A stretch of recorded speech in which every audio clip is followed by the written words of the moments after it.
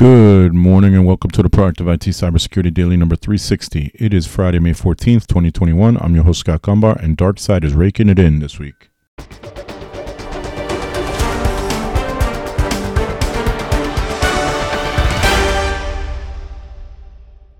This podcast is brought to you by Nuage Tech, a client-focused and security-minded IT consultant based in Central Connecticut. You can visit us at nuagetech.com. That's NWAJtech.com.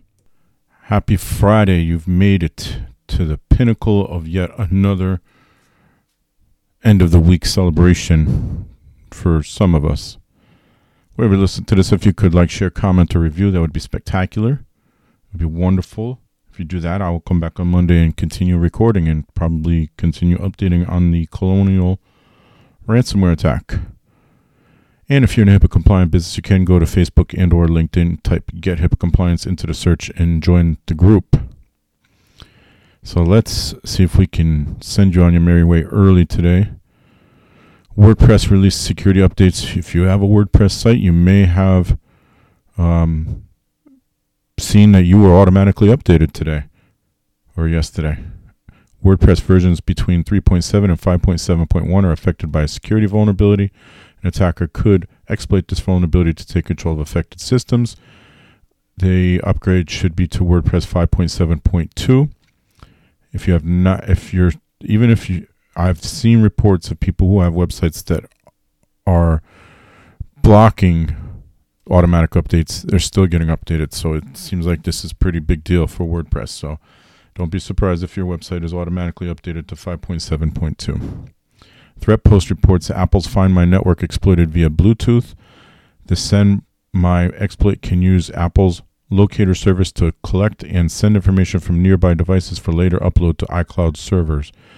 Apple's Find My device function for helping people track their iOS and macOS devices can be exploited to transfer data to and from random passing devices without using the internet, a security researcher has demonstrated. Security researcher Fabian Braunlein with Positive Security developed a proof of concept using a microcontroller and custom macOS app that can broadcast data from one device to another via Bluetooth Low Energy BLE. Once connected to the internet, the receiving device can then forward the data to an attacker-controlled Apple iCloud server.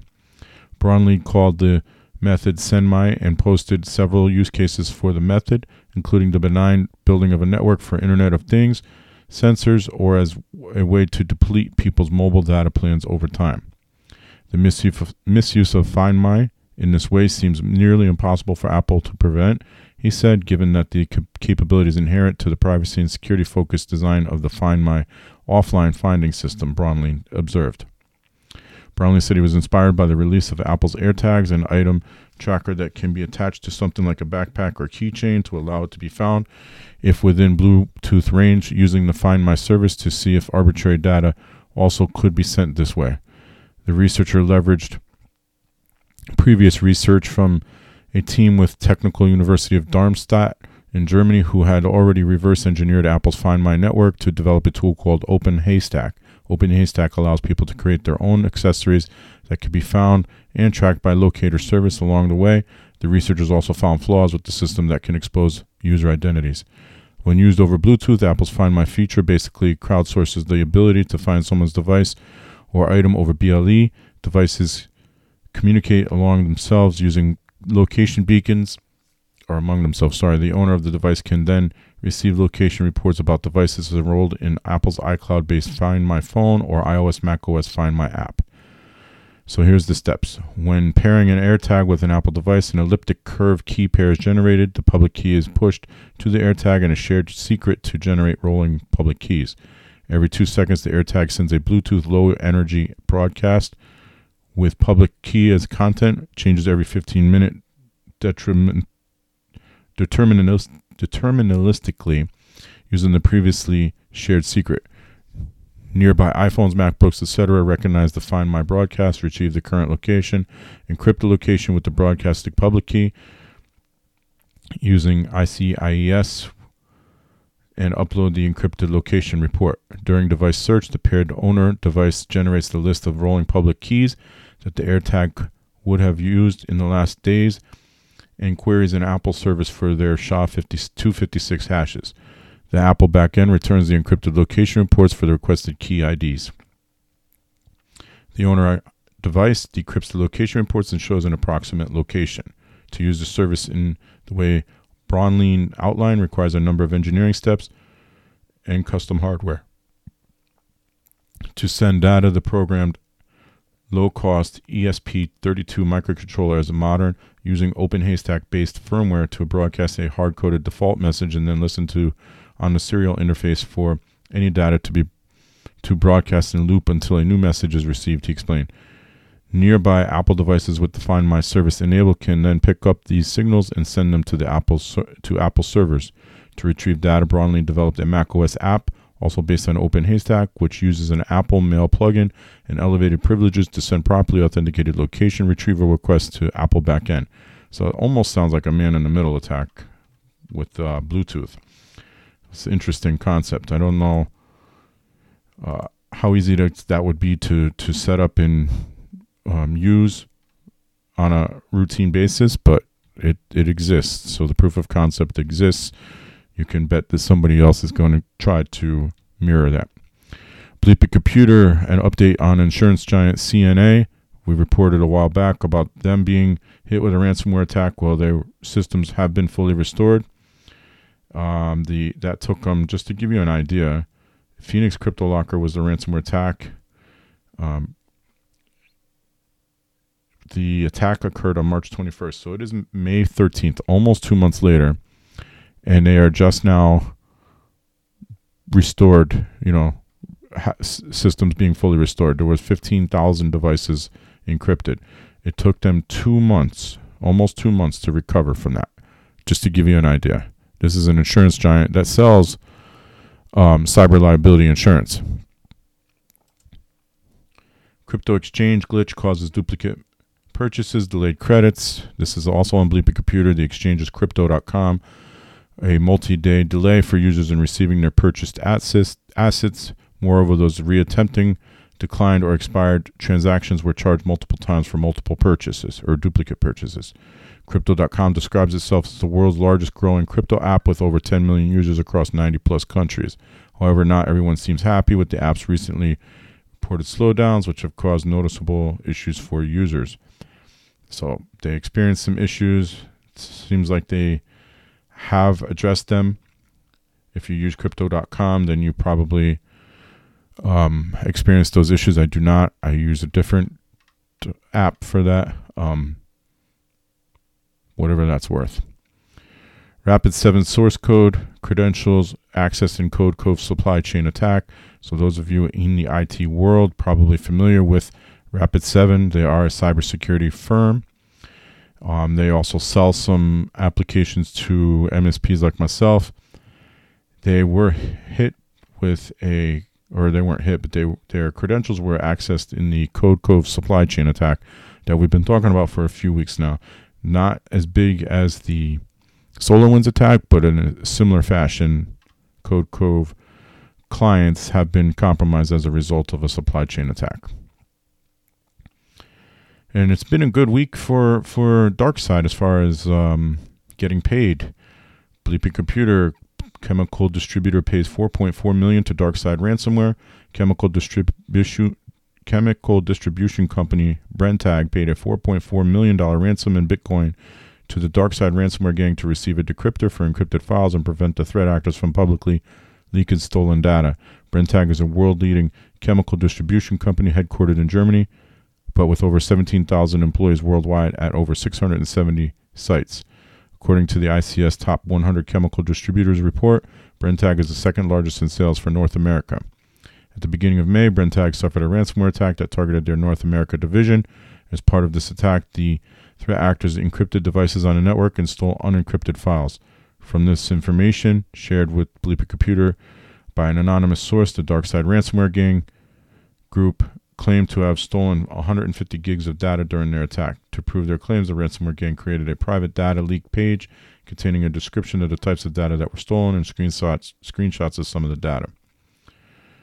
So they did all this beginning of May and got paid $4.4 million for that, but not to be outdone.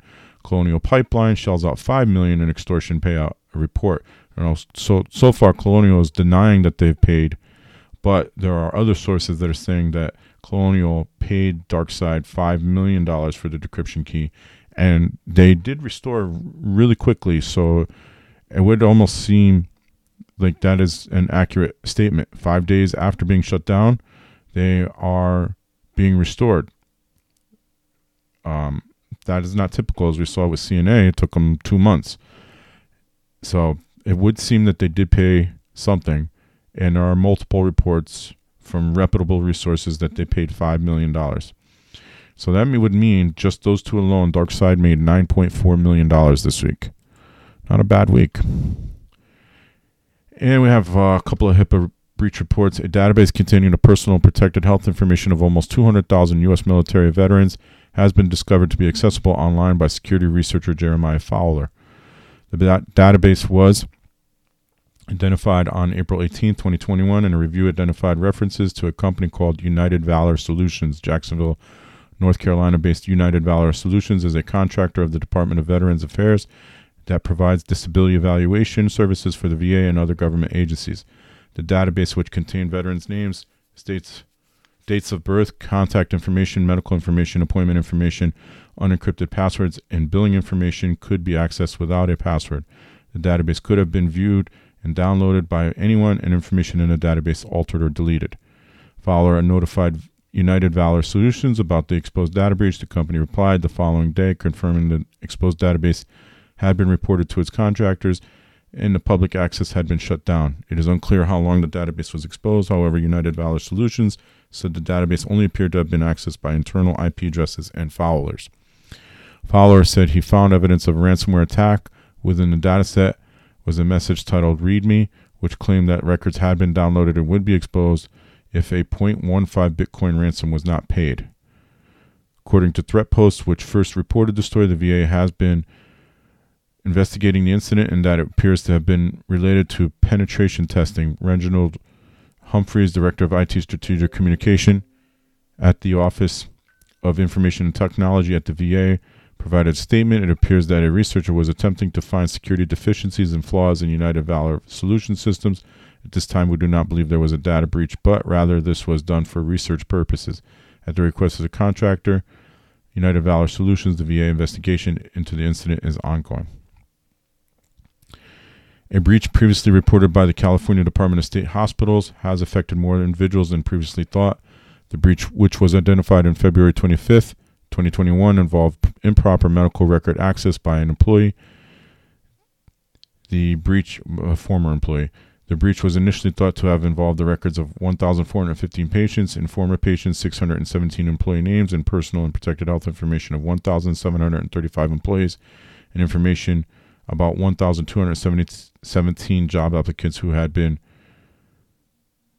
not been successful in gaining employment. Further investigations into the improper access revealed the personal information of further 80 individuals was accessed, including addresses, phone numbers, email addresses, social security number, dates of birth, and driver's license numbers. The immigration information of 38 individuals, employment-related health information of 81 individuals who had applied for work, had been employed or were former employees, and 20 individuals' dates of birth and last 4 digits of their social security numbers were also accessed. The employee concerned has been placed on administrative leave while the case is investigated. I don't know, because earlier in the article it says former employee, and then it says that he was placed on administrative leave, so not sure what that means. But there you have it. So now today we have a not secured database and another insider threat. So insider threat, if you don't know, doesn't necessarily mean it was malicious in nature. It could have been accidental, but in this case it looks like there was ulterior motives. That is going to do it for this week's final edition of the Proactive IT Cybersecurity Daily. So until Monday, stay healthy, stay safe, and stay secure.